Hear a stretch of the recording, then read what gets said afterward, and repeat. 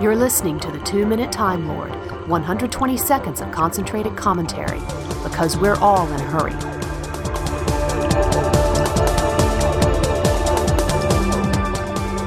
Hi, I'm Chip, and welcome to 2-Minute Time Lord podcast number 326.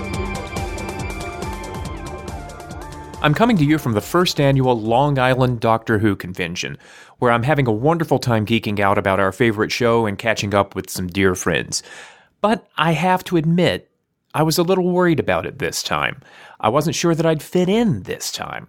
But my friends were there for me. They told me I still belong in the Doctor Who community, even though I don't like the Web of Fear very much. Fandom's received wisdom about the Web of Fear always seemed to me that its loss was akin to that of the Ark of the Covenant, a great seminal piece of Doctor Who's storytelling lost to the ages. When it and the Enemy of the World were recovered, the Web of Fear seemed to garner most of the attention. Well, if you'll go back to 2MTL episode 353, you'll hear that I was rather enamored of Enemy. Not so much the Web of Fear, although it probably says more about my interests in Doctor Who than in the merits of the story. For many fans, the claustrophobic base under siege storytelling of many Patrick Troughton episodes, including this one, is essential Doctor Who. But different showrunners and fans alike have different ideas on what's essential. We haven't had all that much base under siege in New Who, to the point that Mark Gatiss' Cold War script was noted as a callback. And when I first encountered Doctor Who as a young teen, Base Under Siege wasn't a huge part of the world of my Doctor, Peter Davison. I come at Doctor Who without those creeping horror expectations then. I also have the additional handicap of not having listened to or seen reconstructions of The Abominable Snowmen. So what am I confronted with in The Web of Fear?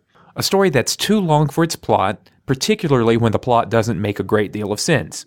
Painfully stereotyped, poorly performed characters in Private Evans and Mr. Chorley, and the lumbering, not at all scary robot Yeti, which look painfully out of context in the London Underground, except for the fact that as fans we've known of Yeti in the Underground for decades and we know what to expect, so we give them something of a pass.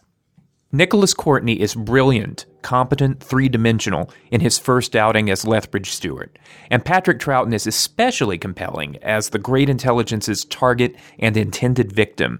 He's a quiet, profoundly moral leader in this episode, furiously working to avert his fate at the Intelligence's ephemeral hands, but accepting it if it becomes necessary to save his friends. That's courage. And this is a well-directed story by Douglas Camfield. But in the end, I have to side with Eric and Kyle of the Doctor Who The Writer's Room podcast, who damned the Web of Fear with faint praise before it was rediscovered. Lumbering monsters and thin, insufficiently baked plots drag down the technical merits of this story. Enemy of the World, and not Web of Fear, was the greater find this year. And that's 2-Minute Time Lord podcast coming to you from Ronkonkoma, New York. More episodes of 2-Minute Time Lord podcast are at twaminuteTimeLord.com or on iTunes. I'm on social media at numeral 2-Minute Time Lord, and if you happen to be at Long Island Who, please say hello. Thanks for listening. Catch you again soon.